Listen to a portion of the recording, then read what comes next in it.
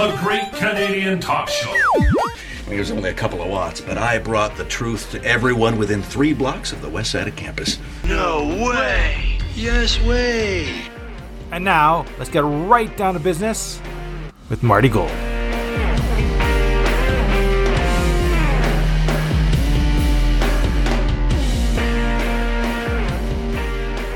Welcome to the Great Canadian Talk Show podcast. This is episode 10 of season 4. I'm Marty Gold. As the regular listeners know, this was going to be episode 9, but other matters came up, and so 100 Days of Wab it is today. And we're going to be talking about the honeymoon period of the Wab Canoe administration, over 100 days now, since they stormed to power in October, dethroned the Conservatives. And we're going to take a look at what he's accomplished, what he hasn't accomplished, what he promised, promises he's kept, promises he hasn't kept, promises maybe he shouldn't have made, and promises that he says he'll never be able to keep. All that and more as we swing our attention over to the provincial legislature, over to Broadway, and we're going to take a look at the good, the bad, and the ugly, the first 100 days of Wab Canoe, right after this break. The Great Canadian Talk Show is brought to you by The Hive Hair Company. From classic to funky, the styles of your life are at The Hive, in the heart of the Osborne Village at 175 Osborne. Call 452-4483 or online, thehivehaircompany.com. For your home renovation and repair needs, call PKP. For over 20 years, we've built trusted relationships in the North End, West Kildonan, Garden City, and the Maples. Buying a refurbished home? We'll do your pre-purchase inspection and make sure you get what you're paying for. Go to our Facebook page, PKP Renovations and Repairs, or call us 204-297-5446. That's 204-297-5446. PKP Renovations and Repairs. And they're saying the judge got it wrong, everyone got it wrong, everyone is wrong, but the city of Winnipeg.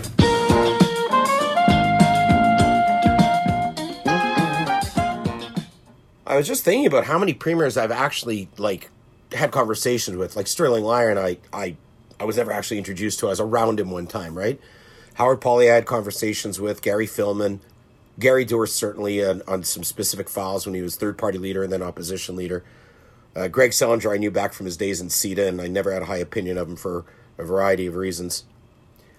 So I've known a few, I guess, right? Filmon, Dewar, Selinger, Howard Pauly didn't really know. Oh, if only Sid Spivak had won. And now we're at the time of Wab Canoe, who I met on a couple of occasions before he entered politics when he was in the broadcast business. And I was one who did not think he could pull it off, but he did. The campaign veered off in a direction that wasn't going to attract conservative voters and that wasn't going to attract independent voters, and we've ended up with Wab Canoe. First 100 days, as I record this now, about 104, 105. But I took the step of talking to some people, adults, young adults, younger than me, these are people in their late 20s, 30s, 40s, about, hey, Canoe's been in for 100 days. What have you noticed? Not one of them. And these are reasonably informed individuals. They don't live in their mother's basement. Not one of them could really cite anything aside from the 14-cent reduction in the gas tax. Now, when I mentioned to them the federal carbon tax adds 14 cents a liter to gas in Manitoba, and Wab doesn't oppose that. Well, no, he doesn't. He's interested now. All of a sudden, he flip-flopped on. That's the other thing I mentioned. Is flip-flop on carbon tax for home heating. They weren't very impressed. He could have told Trudeau to give up his 14 cents and kept the Manitoba 14 cents for the good of Manitobans. People catch on to that. But just remarkably undistinguished term in office. Now, in a way, that's good, because it means nothing has hit the fan to any grave extent so far. But let's take a short walk across the recent sands of time. His first order of business was to retroactively recognize Louis Riel as the first premier of Manitoba, and said that there's a certain kind of history, that history would be taught now about him, but which history? Because there's inconvenient history wars and skirmishes, military confrontations always have unpleasant tales attached. Riel's case no different, with the execution of a political opponent. Regardless of the rationale or the reasoning or the excuses, is that going to still be taught? Or is it going to be a sanitized history of Riel? Now, this isn't actually very important, but when he made it the first thing his government did, this did not exactly impress a lot of people. It's a reconciliatory gesture, and we'll talk about reconciliation, believe it or not, before we're done. But it was heavy on the virtue signaling and very light on really touching what people wanted to see addressed in Manitoba. Now, what else did he announce early in his term? Making it easier to get alcohol. Now, that's a double-edged sword. I personally agree with the expansion of alcohol sales. I'm not a big fan of the liquor commission system that we have. He is, because union jobs equals NDP votes. But he wanted to expand casino gambling. Again, double-edged sword. Governments of various stripes haven't proven very capable of dealing with the ramifications of gambling addiction. And all I've seen in my lifetime is government become more and more addicted to the revenue drawn from gambling. And whatever excuse is, we spend it on this public good or that public good. The fact is that there's a cost extracted from society, beside emptying seniors and others of their wallets, the contents of their wallets. And that is the grief that can result. This isn't, I'm not talking about people, where in the old days you take a junket to Vegas or something. We've got a lot of problem gamblers, and Manitoba's become dependent on them. Manitoba as a government has become dependent on them. So I'm not so crazy about that.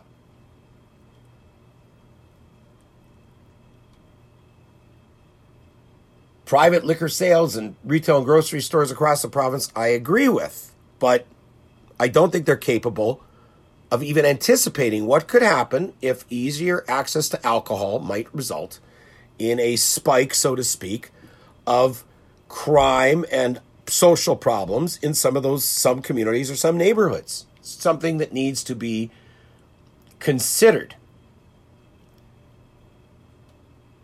Another thing, Canu's government considering establishing a supervised consumption site in downtown Winnipeg. A supervised consumption site in downtown Winnipeg will be next to the legislature, next to the lieutenant governor's house. Unlikely. Though those are the most logical places. So that the politicians can be the first to feel the effects of such a decision. When you look at what's gone on in British Columbia, you can see that Dr. Bonnie Henry, is a drug pusher, promoting decriminalization, handing out drugs, and their deaths through overdoses are sky high.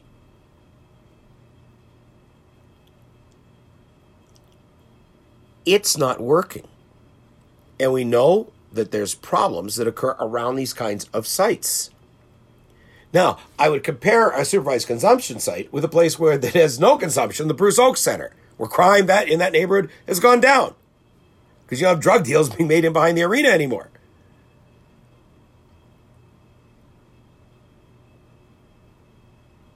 And so again, the commitment to this so-called harm reduction, where we've seen that the harm reduction focus is on the addicts and the criminal class within those who are drug addicted, and not on public safety. Where is it going to go in downtown Winnipeg? Is it going to go on Portage Avenue? Is it going to go in the Bay? Near the Bay? Is it going to go? Does the University of Winnipeg count? Does that count as downtown? Lloyd Axworthy thinks it does.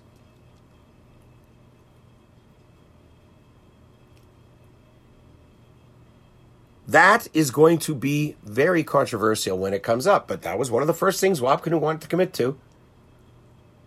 increase the number of places you can gamble your money away, create places where people can use addictive illegal drugs, highly addictive illegal drugs. They decide to abandon the construction of 9 schools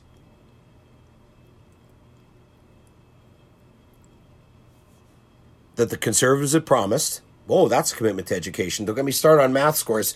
Math is hard for lefties, an episode yet to come up here on the podcast. About 650, I didn't realize this, about 650 daycare spaces have also been canceled, taken off the blocks by Wab Kinew. This doesn't sound like a very new Democratic government in a lot of ways, eh? Stopping the sale of the Manitoba housing properties, that is very NDP, except many of those buildings, I think it's 19 properties, 20 properties with 35 units, I think, something like that. Some of those units were going to go to be sold off to help low and moderate income people have a home of their own. Wab Kinew's government thinks, no, we should keep this, sink public money into fixing them up after they were left to ruin, literally. Some of these properties are just ghastly, the condition that they've been and let's go back to how about that mess behind the old Balmoral Hotel there on Balmoral, that award-winning village that, as far as I know, still doesn't have a plan. So it doesn't look like Kinew's done very much when it comes to housing.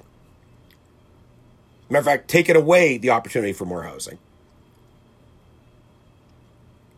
Doesn't seem he's done much to build schools or daycare spaces.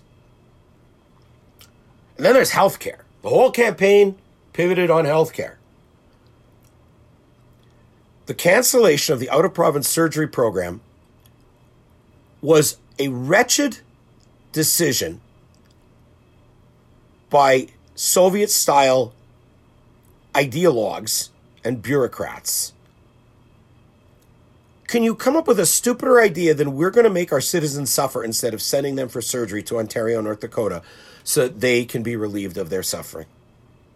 Can you think of anything stupider than telling people, no, now you're going to suffer? That's become a hallmark of the Wab Kinew government. They cut the out-of-province surgical program, had no idea how to backfill it in our hospitals whatsoever. Wait times as bad as ever. Thank you, Dr. Joss Reimer and the Winnipeg Regional Health Authority as well for that one. Personal care homes were canceled. That sends a lovely message to our seniors, doesn't it? Meanwhile, he promised how many more hospital beds to get elected? We're going to build emergency rooms. No plans to staff them. What? Because that's what the Kinew campaign was built on. Make a lot of promises and don't worry about whether they can be fulfilled. Don't worry about whether they're realistic. And the media certainly, with few exceptions, didn't really care either. They just let him regurgitate it, press conference after press event after appearance, without really holding his feet to the fire and ask him, how do you think you're going to do this? Where are the workers going to come from? Well, how about the nursing program? They defunded the recruitment program for nurses from overseas. We need more nurses. The NDP says, no, we don't. Not this way. We don't want to get them this way. Well, let's take a look at the success of the previous conservative plan.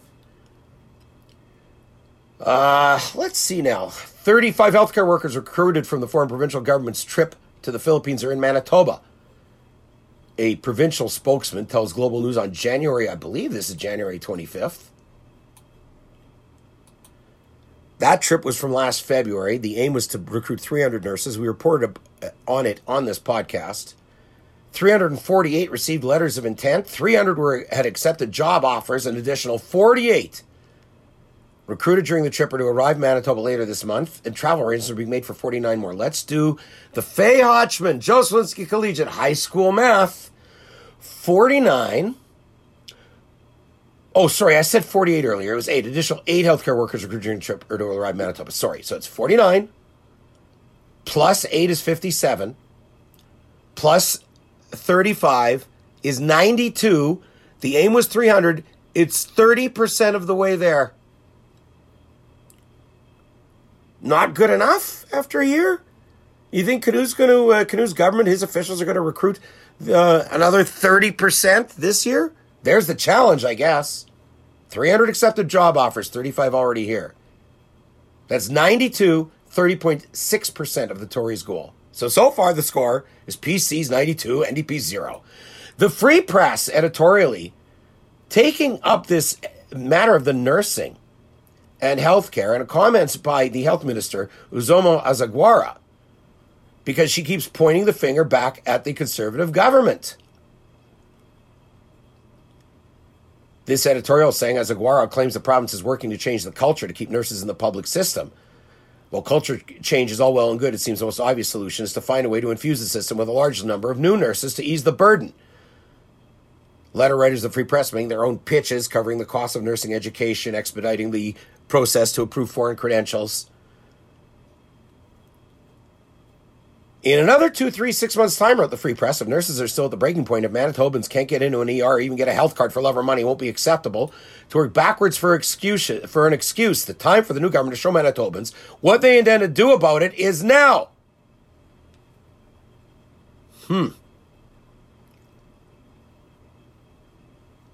Now, the province is conducting a survey as part of their budget preparation, and I happened to be asked to take the survey.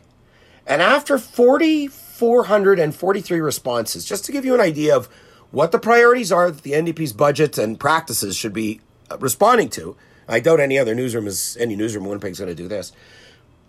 Here's how the survey question went to make sure Manitobans get the services they need. While being responsible for our province's finances, governments must carefully consider budget priorities. Which is most important to you? Leading after 4,443 votes was fixing our healthcare at 33%.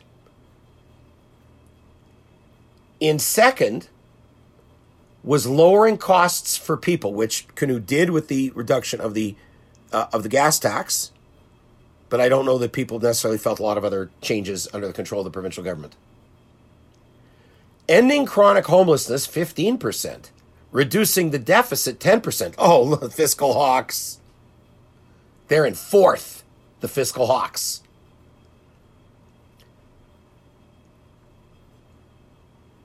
Strengthening our economy and creating good Manitoba jobs, 7%. That's kind of hawkish. It's also tied with investing in arts, culture, and sport at 7%. Making our community safer at 4%. We'll talk about public safety in a moment. That's at 4%. Meeting the climate challenge, 3%. Very low priority. It's interesting because we know that public safety is the top of the agenda of Winnipeggers.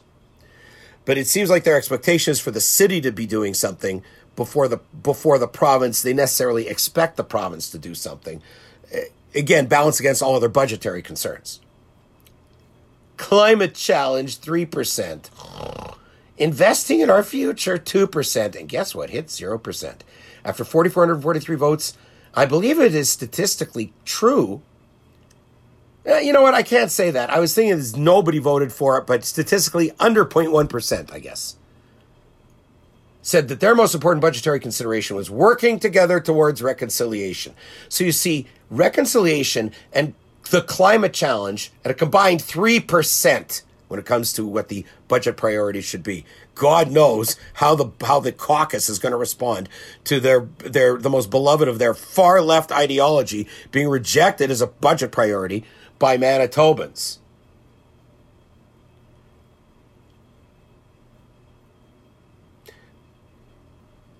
Canoe favoring people going back to work downtown, returning to the workplace, which I consider a good idea, but when people say that workers say they are concerned about downtown safety, that is no joke. That is a serious issue. It's remarkably sensible. Part of the opposition is the ire of the hypervigilant, but the virus crowd. But those that aren't germaphobes are concerned whether they can walk to and from their car or the bus stop without getting mugged, macheted, or worse. When it comes to public safety, I can't find anything substantive that Wab can do. Now, he did campaign on getting tough on crime. I think a lot of that was with regards to gang activity on reserves. But I can't say that I've seen anything. And one thing that the Conservatives pointed out, he promised within 100 days that there would be bail reform as called for by the Voyakis family and many others whose families have been fatally affected by violent crime.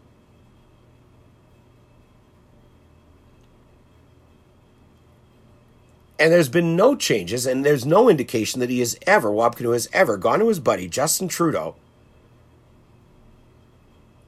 and advocated urgently to keep criminals in jail. He said he'd do it. It doesn't appear he has. If he has, then Wab Kinew should perhaps say so. He said, actually, that he would change bail at the provincial level. I don't know what he meant. He said that during one of the debates. I believe the question came from Marnie Blunt of Global. No action. It's now actually technically over 100 days. No. So while we enjoy our 14 cent a litre gas break, and we certainly do, Wab Kinew hasn't gone far enough yet. And the one thing he has done, I will say this, he's kept his caucus under control. For all the loonies that populate his caucus, which is very ragtag, and not many of them, if any, have any experience in business, he's been able to keep them out of the headlines for saying stupid things. Now, part of that is because the media gives them a pretty easy break. They don't go looking to report on some of the controversial statements. Nahanni Fontaine, on January 1st, on her, I believe it's her Instagram, I'm here for every predator, harasser, and rapist that gets taken down by courageous women. In the meantime, she's been posting endless support for Gaza, never denouncing Hamas. Not a word about the sexual violence propagated against Israeli women. Nahanni Fontaine has a few Jewish voters still left in that riding in the North End. And underneath perhaps Wab's radar, there's been some waves caused, in particular by Nahanni Fontaine, and the lack of respect she's shown for the Jewish community in promoting a view of Gaza and Israel that is not accurate and not shared by reasonable people. Should an MLA and a minister really be signaling bias, especially about international affairs? Well, it's a good question, but when people expect even-handedness from an MLA and she's continuing to act as a political activist and not as a representative of all the people, as one person said, what are we, the Jews in her riding in St. John's? What are we to expect in terms of performance down the line? There's not a single post about the atrocities of October 7th or even the rape of Israeli young women and girls. The virtue signaling from Wab Kinew, in this case from Nahanni Fontaine, the virtue signaling from Nahanni Fontaine is never ending. Wab Kinew once in a while says things that are reasonable. You're all waiting to see an improvement. Now that the honeymoon period is over, we'll keep an eye on what's going on Broadway and let you know accordingly. Back to wrap up episode 10 right after this. Do you have a comment, story tip, or want to advertise or support the Great Canadian Talk Show podcast? Email tgcts1@gmail.com, join the Facebook group, or follow us on Twitter @TGCTS. You have the power. This episode of the Great Canadian Talk Show podcast is sponsored by Jamrock Security, protecting your family, your business, and your community. Call 204-880-1564 or go to jamrocksecurity.ca. your trusted security partner. When you support the Great Canadian Talk Show, your donation makes sure that the investigations, the interviews, the fact-finding, the truth-telling can carry on. When you sponsor the Great Canadian Talk Show, you're telling the community that you think their stories matter. Our public affairs coverage continues to make a difference, challenging the slanted media narratives and giving a voice to the community. When you provide funding for the Great Canadian Talk Show, you're supporting old-fashioned investigative reporting that matters. Support TGCTS today.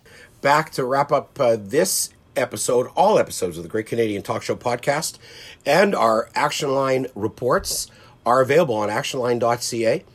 You can take a look on the far right side under the blog section. You'll be able to see the text articles, those without audio accompaniment, as well as all podcasts available on the site, as I said. But if you go over to the blog on the far right, you'll be able to pick off some of those articles under hate crimes. That's where we're putting our coverage about matters touching on anti-Semitism. And we'll see if the name of Nahanni Fontaine or other NDP caucus members or cabinet ministers end up under that folder in over the course of the next few months. Just to give you folks an idea of what we're working on, I'm going to be at the funeral of Kyriakos Wojciechis, and I'll be continuing to cover that. We alone have reported that the family asserts that there was a catastrophic failure in the ambulance response. Other media was at the vigil, did not report on that. Matter of fact, one newsroom didn't report on. They report about what was said about Kyriakos and his good qualities, etc. But the outrage of the family, the anger at the criminal justice system, the calling out of the courts, the failure of the ambulance service, unmentioned in the media outlets that I saw. I might have missed something. I don't think so. They were there. They didn't report on it. That happens a lot. But when I find out something you need to know, I make sure you find out, whether it's on actionline.ca in our stories or in these Great Canadian Talk Show podcasts. I'm going to be following up on that murder and on this question now about the ambulance service. The city budget is coming up. That's going to be incorporated in our City Hall coverage. Obviously, I'll continue to keep a spotlight on the legislature. There is going to be an upcoming report about anti-Semitism. Still more goings on within our public school system, evidently. And as well, a situation at the U of M supposedly resolved. I'm gathering more information to find out exactly how a certain nursing student was reinstated after engaging in online posts that were clearly anti-Semitic, but apparently not anti-Semitic enough for the University of Manitoba. I'll be looking at those matters in an upcoming report as well. Going back to City Hall for a second, Sherry Rowlands raised concerns about security and safety at City Hall. I have a number of comments about that. I have emailed her and asked Councillor Rollins for an interview, and that's part of a number of councillors we're waiting to interview, but specifically because of her concerns, and this would affect access of the general public to where our city does business. And I've got a lot of perspectives on that, and I want to find out more from Rollins about what she thinks can be done to both protect the councillors and the employees, as well as to ensure the public has adequate and not just safe access, but open access to City Hall. So that's the kind of thing. If it's important to you, it's important to me. But if it's important to you, please take a look over at our donate page, and we're going to be kicking off a new fundraising campaign. But you can get it on the ground floor. But we're going to be setting a target and a goal, as this is Winnipeg's only public affairs podcast with decades of experience, decades of dedication, a passion to make this city safe, a passion to make governments and bureaucracies accountable, and the media as well. And so if you're inclined to support us, support this work, take a look at the donate page. You'll see links where you can do that, and you'll be able to see all the top stories from the last couple of years listed under various categories, City Hall and legislature, and interviews as well. Hopefully, you're going to tell your friends and tell your coworkers, tell people that are important to you about the work we're doing, about the interviews we've conducted, about the kind of coverage you provide that is not provided by any of the Trudeau-funded media or any of the corporate media in Winnipeg. With your support, I'm going to continue to to stay on the case. I'm going to continue to stay on the beat. I'm going to continue to hold their feet to the fire. Until then, hug your loved ones. Keep your eyes on what's going on and let me know at martygoldlive@gmail.com. And we'll be back with more. As always, we do this because you have the power. If you have a story tip, an interview idea, or information the public needs to know, let us know. The Great Canadian Talk Show. Email martygoldlive@gmail.com. TGCTS. Old-fashioned investigative reporting that matters. Thanks for listening to The Great Canadian Talk Show. If you want to email Marty, send it to tgcts1@gmail.com or follow him on Twitter @tgcts.